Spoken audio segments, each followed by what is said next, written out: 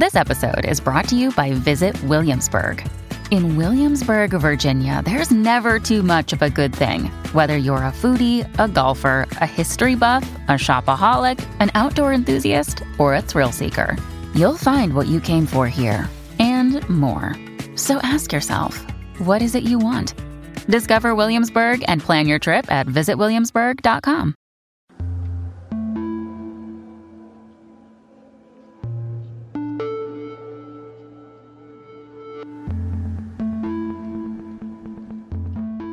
Welcome to part 2 of my discussion with Chris Metzen. I'm Scott Johnson. This is a multi-part series, and as you just heard, this is part 2. If you ever wondered if there were any direct parallels between Chris Metzen, creative director of Blizzard, and the games he helped produce, well, wonder no more. It turns out there were plenty of them. And we talk about some of those today. We also hear a lot about Chris's upbringing, what led him to Blizzard, and what life was like when he first started. And we get right up to the point where we start talking about somebody named April. That's coming up right now. Enjoy.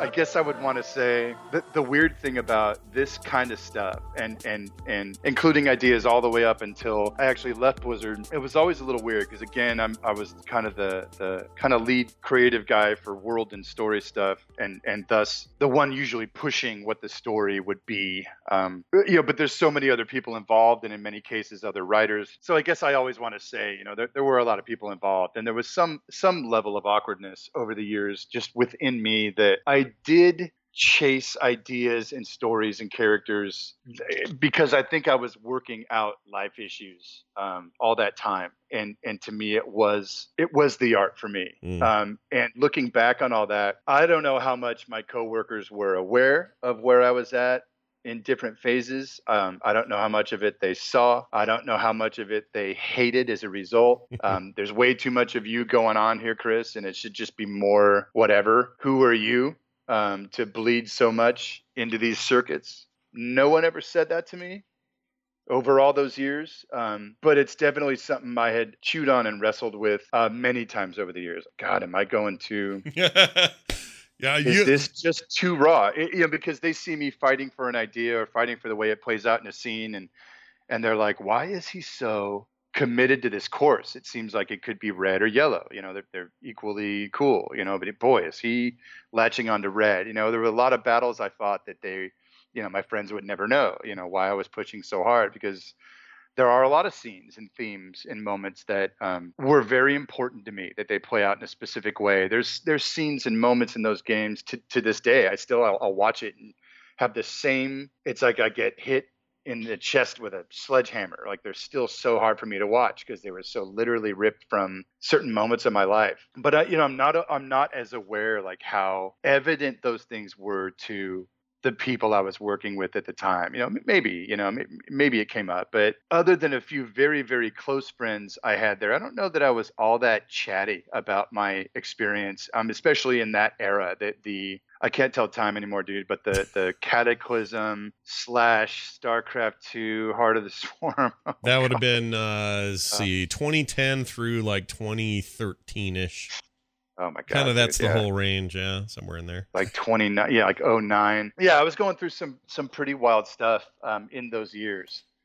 So in our last interview, I think I was pretty candid about, not the last one, but the one before, and just talking about just kind of the work and the pressure sometimes and wanting to do a good job and kind of feeling like, maybe these people are counting on you more than, you have the ability to, come through for them or, be brilliant, be excellent all the time. And so you've got that tension. But in that phase of my life, during those products in particular, I was just going through, I had that on the work front and then in my personal life. It was just kind of burning down. And I'm not gonna try and sell you on the idea that because my life was burning down, I came up with this idea for Cataclysm. Let's burn down Azeroth, right? Right. I wish I could remember.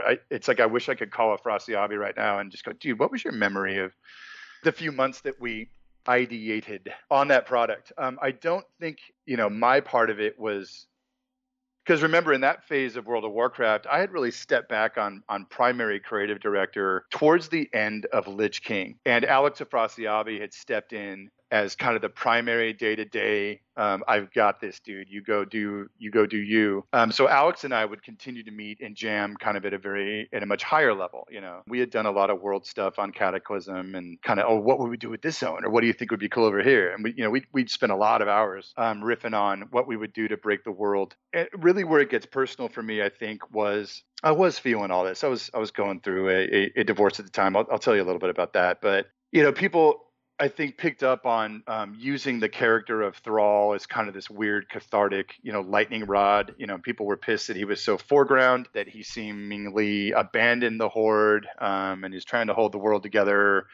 He doesn't really seem of that much use. And then I think people felt that we kind of overused him and overly delved into the psychology of kind of what he's going through in his life, and the parallel between literally the world cracking in half. Yeah, I was pushing a lot of those ideas at the time. I was fascinated by the idea at a editorial level of, can we literally have the planet in peril, the system, the ecosystems in peril, our factions in peril, the races in peril, and then ultimately the major characters in peril. And ultimately, these different tiers would have, very specific conflicts and themes that are all playing out, right? It's not just Deathwings, shaking the mantle of the earth. That's bad, but it echoes at every layer that it could echo. And the inversion of the planet in peril was our chief leaders literally falling apart and unclear about how to be these heroes they used to be, and unclear about how to save the day.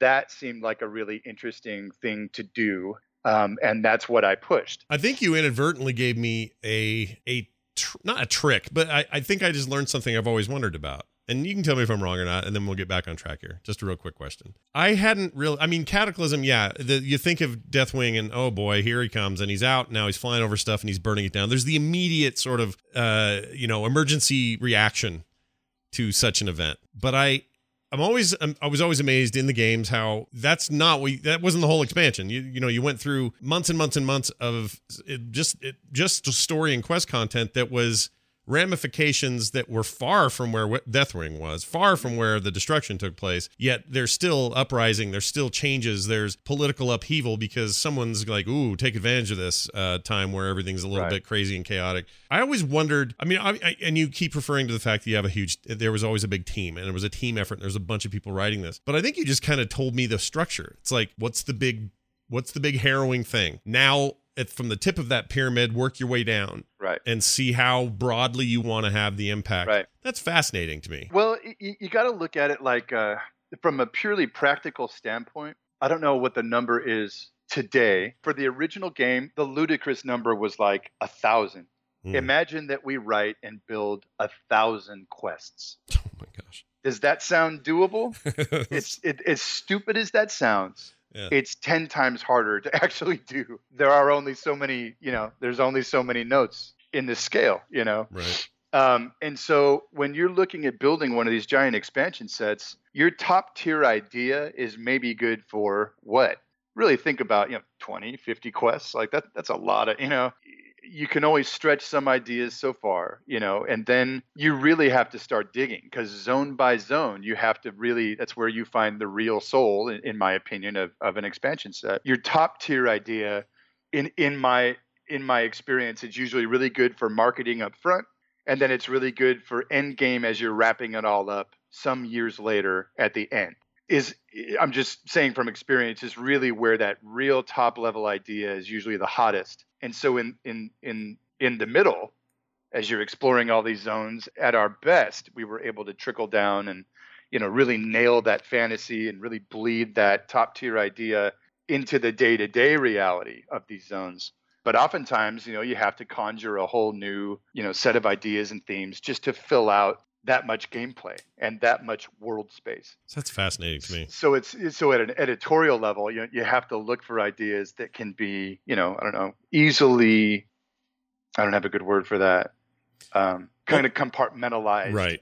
And broadened, for purposes of quest design, world design, whatever. Sure, it's like it's like actually any WoW expansion I've ever played, including the original game. There was always some big reason everything's happening, and then a big long whoa, look what the trolls think of this. Whoa, look at this other thing that happened. Like all this weird inside business. Some of it was just happening, and now it's inconvenient because the world's changing. So now this thing that was happening in Northrend is a problem, so we got to go stop it. Otherwise, who cares? Just let them, freeze up there. But we can't. So it's like I don't know why that's so interesting to me. Like I guess I thought, well, we don't know what the process is for you guys or anybody else in this business, and so you don't hear a lot about how that sort of structure comes together. But the way you just described it, I don't know. I feel like you gave us all a little bit of a gift. It was a fun one, right? You know, I love that there was kind of inherent to the Cataclysm idea, there was a very personal layer of it, that you saw with, Thrall and Garrosh, and there was all the business with the Council of the Three Hammers. Like, even the Alliance really had a lot going on, just trying to hold it together. And there was an identity component, I think, to each of the factions and how well they were doing, how well they were holding up. Is this really who we are? Can we really save the day again? And that's what I really particularly loved about that expansion set. Was just the layers of it peeling away. So I guess I had started to say, people were kind of put off with, the Thrall character, because I did have one of those weird, I had pushed a lot with him. And I think a lot of times it was just instinct. I did not know where it was all going. Again, Alex was doing a lot of the world driving through Cataclysm. But I had been working with Christy Golden on some of the novels, and she had been developing what was it? The Shattering, which I loved developing. It's still one of my favorite Warcraft novels, just in terms of how much was going on. Garrosh and Bane and all that. So I had another one of those weird moments of clarity. I was sitting in a room in my office, actually, with Christy and a few of the CDev, Sean Copeland and James Waugh, I think at the time, just our normal kind of story team. Maybe Alex was in there too, because we were talking about the Shattering, or it might have been just after that. We were talking about maybe about the story that would become, maybe it was Twilight of the Aspects. It was one of the later Cataclysm novels, trying to wrap all this stuff up. And I remember sitting there, and it again hit me just like a ton of bricks. Like, holy shit, I think, is this my life right now? And no one in the room had a clue, right? We're just jamming and going, and I'm doing my soapbox thing and going 100 miles an hour, and boom, boom, boom, boom, boom, and then this will happen, and then this will line up with this, and I just had this crazy kind of holy shit, what am I saying? What am I? Is this me? Am I? And then and I stepped back and I said that to the room. I kind of started to laugh, and I lost my stride, and I did what's going on? I'm like, dude, is this, am I channeling elements of my life today? And if so, is that the job? Is that fair? And there was maybe nervous laughter, and, it'd be interesting to follow up with Christy one of these days, or Alex, and maybe bring that up. Like, God, you guys remember that day? Yeah, I wonder, because as far as it could only be in your own head that this is, no one's ever accused you and said, Chris, maybe you're letting your personal life take over that WoW story. I think there was only one time. It was really obvious. It was completely obvious, and I think Warcraft players will know exactly what I'm talking about. And I'm still a little. I think we have talked about this before, Scott, but it was more of a. I knew exactly what I was doing, because it was just this nakedly overt kind of thing. But it was that quest line. I believe it was the end of Cataclysm as we're wrapping everything up, and it's the elemental bonds thing where I ultimately wanted to marry Thrall and Agralan, and there was this quest line where he gets zapped by the fire druids and shattered, and you essentially escort Agra around the world to these elemental spots and pull this knucklehead back together. And so I had written the scripts. I had kind of just done a real rough kind of document on how it would play and where it would go, and I had written the dialogue. And I'd taken it to Alex, and I never did things like that. I never went off, on my own and kind of developed ideas to bring back to him that, hey, could you just make this 1-to-1? Like, never, right? Because he was the creative director now, and my job was to help him do what he was doing. And I remember being a little embarrassed and a little, I know this is not done.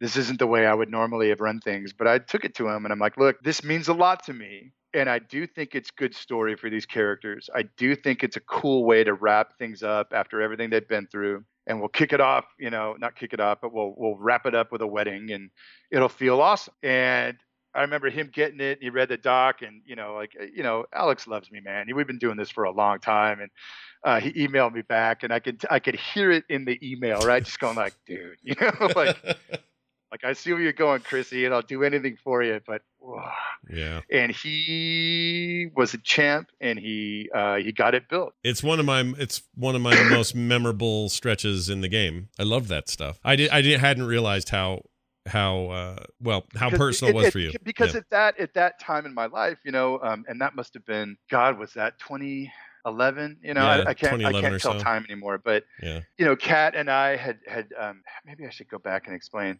But in that era, Kat and I had been together for a while, and I had just lived it. I was a person that was literally, blown up.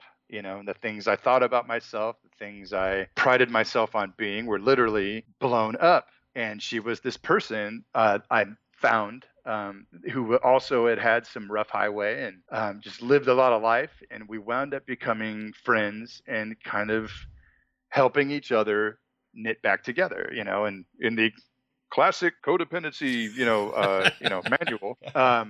I'll tell you what, our codependency is glorious and thriving, and I'd say that mostly joking. I knew Kat before I knew you, and I only knew of you when I knew Kat, and so it was weird on the outside, sort of looking in. But I remember hearing from somebody, it may have been Kat, 'cause she was in our guild and around our community a lot and stuff, and I heard about the friendship and you guys getting closer and all that stuff through just kind of that grapevine, if there was one. And I remember being so excited for her because she, like you said, has her own crazy map that she could show everybody. And I remember thinking, she so deserves this, and he deserves her, and this is great and all that. But I didn't really know, a whole lot was going on. Yeah. Right. But to know that soft landing was there for you, and to know that soft landing was there for Thrall, as cheesy as it seemed, it was a really great thing for me.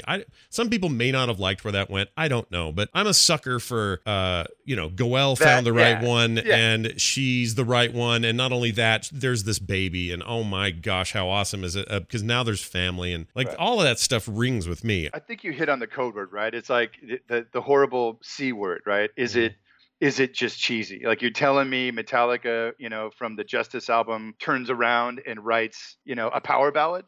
How can this be? What are you talking about? Right. And in that way, because I think that's what Alex was just, when I handed the document over to him, and God bless that boy, I think he was, rightfully kind of like, dude, I see where you're going. I think he felt it was a little cheesy, but he loved me enough not to say it. And like, I had clearly taken leave of my senses in even pushing it. So that's one example, that I look back on today, and I'm appreciative that they built that sequence. I like the beat that it is in the story. I'm a little embarrassed by just how on the nose a lot of it is, but I also don't care. That's where I was, and that's what I wanted to say. And I think Kat gets a kick out of it, for her part, and it just kind of was what it was. So I don't know. Was there any catharsis in? Okay, there's a very particular portion of that story that if I try to tell it thing for thing, I'm going to get cheesed for it, because everyone knows I'm terrible at recounting these stories. But I'll never forget when Nozdormu, the timeless one, aspect of time, well, formerly, one of the aspects, all the aspects are giving up their dragonhood or whatever. And him in particular, his pauldron is full of sand, and it cracks during this process, and he holds a hand out, and sand pours from it kind of slowly and very poetically out of his pauldron and into his hand. This symbol of shedding this thing you were so that you can now be the thing you're gonna be. Superman 2-ish, Yeah. A little bit about giving that up for something greater than yourself. Is that? I don't want to make this stuff in my head because I'm a romantic at heart, but that sounds like a really thing. Good. Yeah. You did talk to Taryn Gregory. He would thrill to this discussion, right? Like, and that's the level at which he rolls, right? Like, just everything has meaning and nuance, and of course it does, But yeah, like, all those themes were playing out, ultimately it's transformation. It's engagement and transformation. And bittersweet, right? Because you're dropping this, not facade, you're dropping this great shroud of power and of whatever it is that you've established, you worked so hard for. The aspects are doing the job they were meant to do, and now they're being asked to lose that to save everybody else. And they do it, and they do it willingly. And I just, if the Goel marriage bit fits, I just have to think that fit as well, because obviously, moving from one big part of your life to another is like doing that. You're giving it up, and that stuck with me then before I knew any of this, and it really sticks with me now. You're the one. You're the guy. Yeah. But you're not. But what we don't want to do here is I think it's too easy. It's too reductive for somebody to say, Chris's life exactly mirrors that of a giant dragon destroying the world and then finding the peaceful land of Pandaria. Like, that doesn't feel fair to do that. But it is interesting to hear, aspects of it. You would. So I'll tell you a little bit about where to start.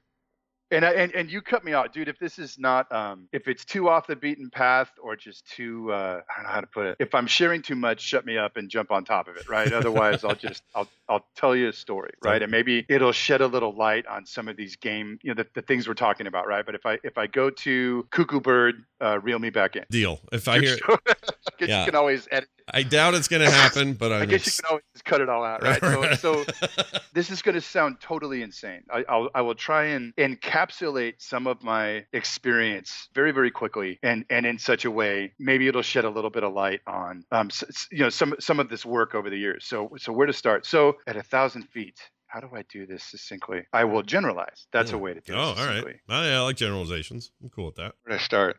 So this is so weird. This is so weird. I'm actually going to tell you life stuff. This is so weird. Well, this is where we usually end up, but my toes are on the ledge of a high dive, and I'm feeling the air currents. So I'm the youngest of 4 kids, from La Habra, California. Born in 1973. Chris was a Scorpio and 4 months premature. So, is that true? You're premature? My God, like 4 months. I almost didn't make it, and I almost wiped my mom out at the same time. There was like a tumor the size of a softball, I guess, in there with me that they thought might have been a twin, which is at least interesting. Yeah. And then in the arrival, things got a little bumpy. Yeah. So I was in a what do you call that? Incubator. My mom had 6 miscarriages before me, so I guess there's some. I totally get the thing. I came out kind of funny looking, but apparently I was a weird miracle baby, and sounds like you were too. But anyway, totally. I was. It's kind of a thing. I was a very weird little kid. I was a sickly little kid, and growing up, and of course, because my arrival was so violent, there would be no more. The last of the line, right? So. Growing up, I was an awkward, I think, kind of an ugly little duckling. I had a lazy eye. They insisted on giving me bowl haircuts. I was just this dorky little kid. I could not see. I have like a horrific astigmatism. So, everyone, all the kids in my neighborhood, everybody played sports, right? So, of course, I could not hit or catch or run without getting asthmatic. I was just a wreck. And I was very insecure about the way I looked. I was super insecure about my Martian eyeball that would, kind of tweak out and appear to be looking the other way. So I think I just always grown up with this innate kind of insecurity about myself, and being the youngest, I grew up in a house where there was a lot of just alcoholism, from different, like my oldest brother and, kind of amidst my grandparents, and my folks kind of held the center of just a lot of madness and drama, constant madness and drama. And my folks are just amazing, just amazing, right? They held it all together, but it was just, as I was coming up, 8, 9, 10, 11, through those years, things were just tense. They were just, I'm sure, a lot of people out there, know about, addiction in families and how hard that can be, and how hard it is to watch your loved ones have to go through that. And really the rest of your loved ones having to deal and survive it. So my solace in a house of a lot of tension, my solace was going into my room and shutting the door and drawing, putting on albums of music and drawing and writing and drawing maps and reading my Marvel and memorizing my Dungeon Master's Guide and the tables of sentient weapons on page 283. I delved into the geeky sciences as about as intensely as a person could have, because it made me feel good, made me feel safe. This great equalizer, the friends I had at the time, that I pretty much had the same group of friends. This is very, very rare, and I love this about my life. Essentially from the first or second grade, four of the five of us met in the first or second grade, and by the time we're in the fifth grade, really became thick as thieves, and we picked up one or two members over time. But we had been friends essentially since the first grade up until, oh, that's so funny. The truth is, up until I had a kid the first time. Oh, wow. Changed so radically in my context that you go your different ways in life. But for the most part, as adolescents and as teenagers, we were thick as thieves. And here was this geeky stuff in the middle. We related through D&D. We related through jamming ideas. We related through building worlds and drawing pictures and just imagining together. To me, that was religion. That was safety. That was the highest art, the highest calling. And I never dreamed of this shit being professional. I never dreamed of making product for a living or being the kind of person that could build games or worlds or write or anything. It was simply my life. It was simply how I survived day to day. I don't mean survive physically. I was under no, it wasn't dangerous. It was just tense, And as a sensitive, awkward, insecure adolescent coming up into my teenage years, holy shit, I just laugh at Twilight now because, I was the vampire and the werewolf kid rolled into one time thousand at my high school. Yeah. Just this dark, rock and roll, pale knucklehead. So kind of funny in an overarching way. I had my friends and there was safety there, and it was, D&D and it wasn't really video games. We really didn't, any of us really get crazy into video games until after the internet had really blown up, and really after I got hired at Blizzard is when I started playing a lot of video games. Before that, it was tabletop. It was Warhammer, Necromunda, D&D, all the Palladium role-playing games. It was Magic the Gathering. It was whatever. The weirder, the better. But that we had always had that. And then kind of post high school, we were all musicians of a stripe, and we started getting into bands, and it became a music scene for a number of years there. But we had always held together, and in a way that had always held me together.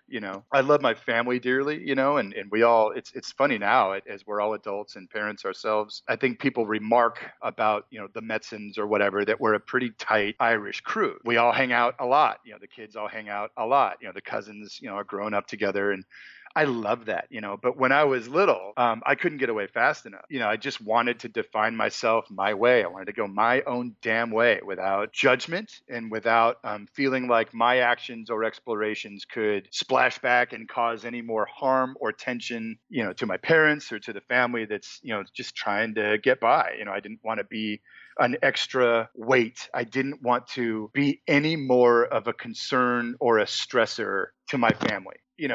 Through doing the normal knucklehead things that kids do, getting in trouble. I was always in trouble for grades because I was a shit student. Ugh, me too.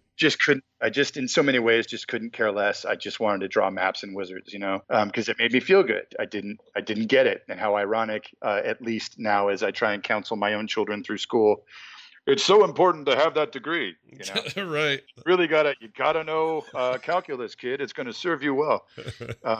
This is all at least ironic, welcome to being a parent, I guess. So while I had this group of friends all those years, and I would jump ahead and say in so many ways, getting hired at Blizzard and finding that family there was in so many ways a continuation of this surrogate safety I had found, this surrogate group of people through which I found identity and safety and consistency. Blizzard was really just another tier of that. And to Blizzard and to the job, I brought all of that need in me to belong and serve that family too, and be a good, I don't know, it sounds so whack, right? And perhaps it is, but be a good son to Blizzard. Does that make any damn sense? Be a good soldier. Yeah. Be a positive part of it, a loving part of it. That was always your vibe to from us looking in. That's what you see. As I kind of explained that, my group of friends and having that all those, through adolescence and teenage years. Well, what's the one thing that really kind of makes us skew wildly,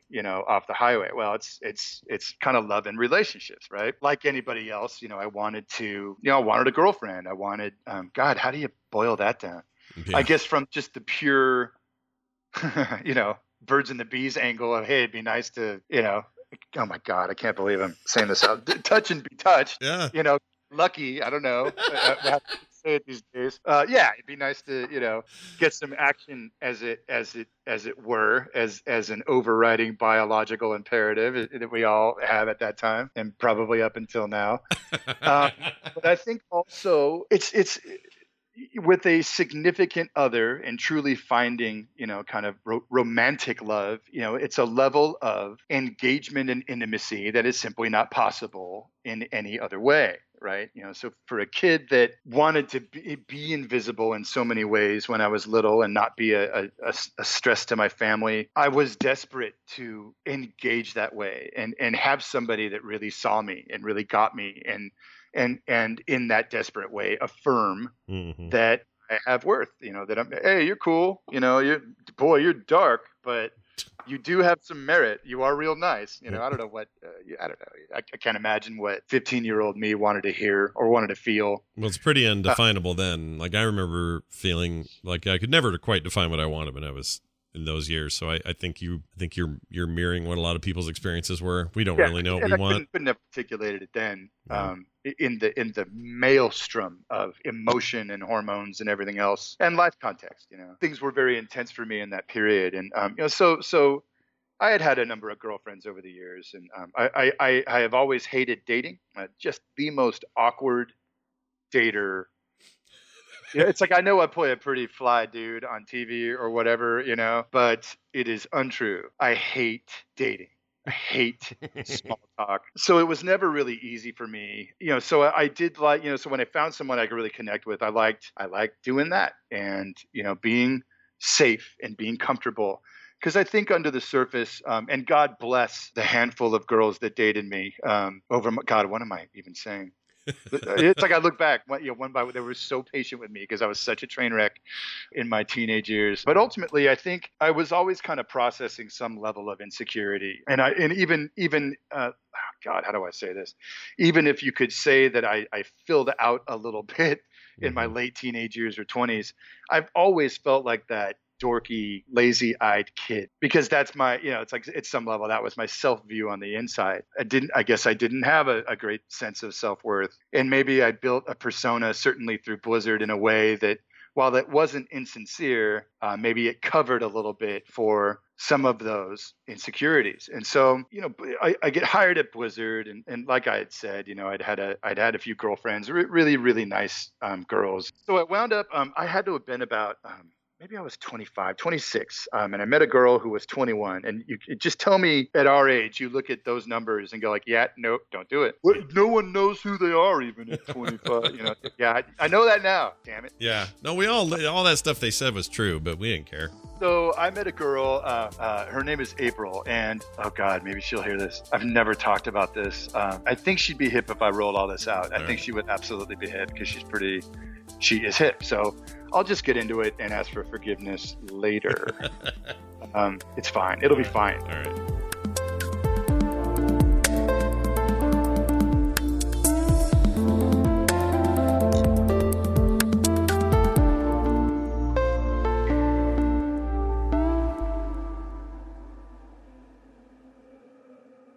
This show is part of the Frog Pants Network. Frog Pants Network. Get more shows like this at frogpants.com.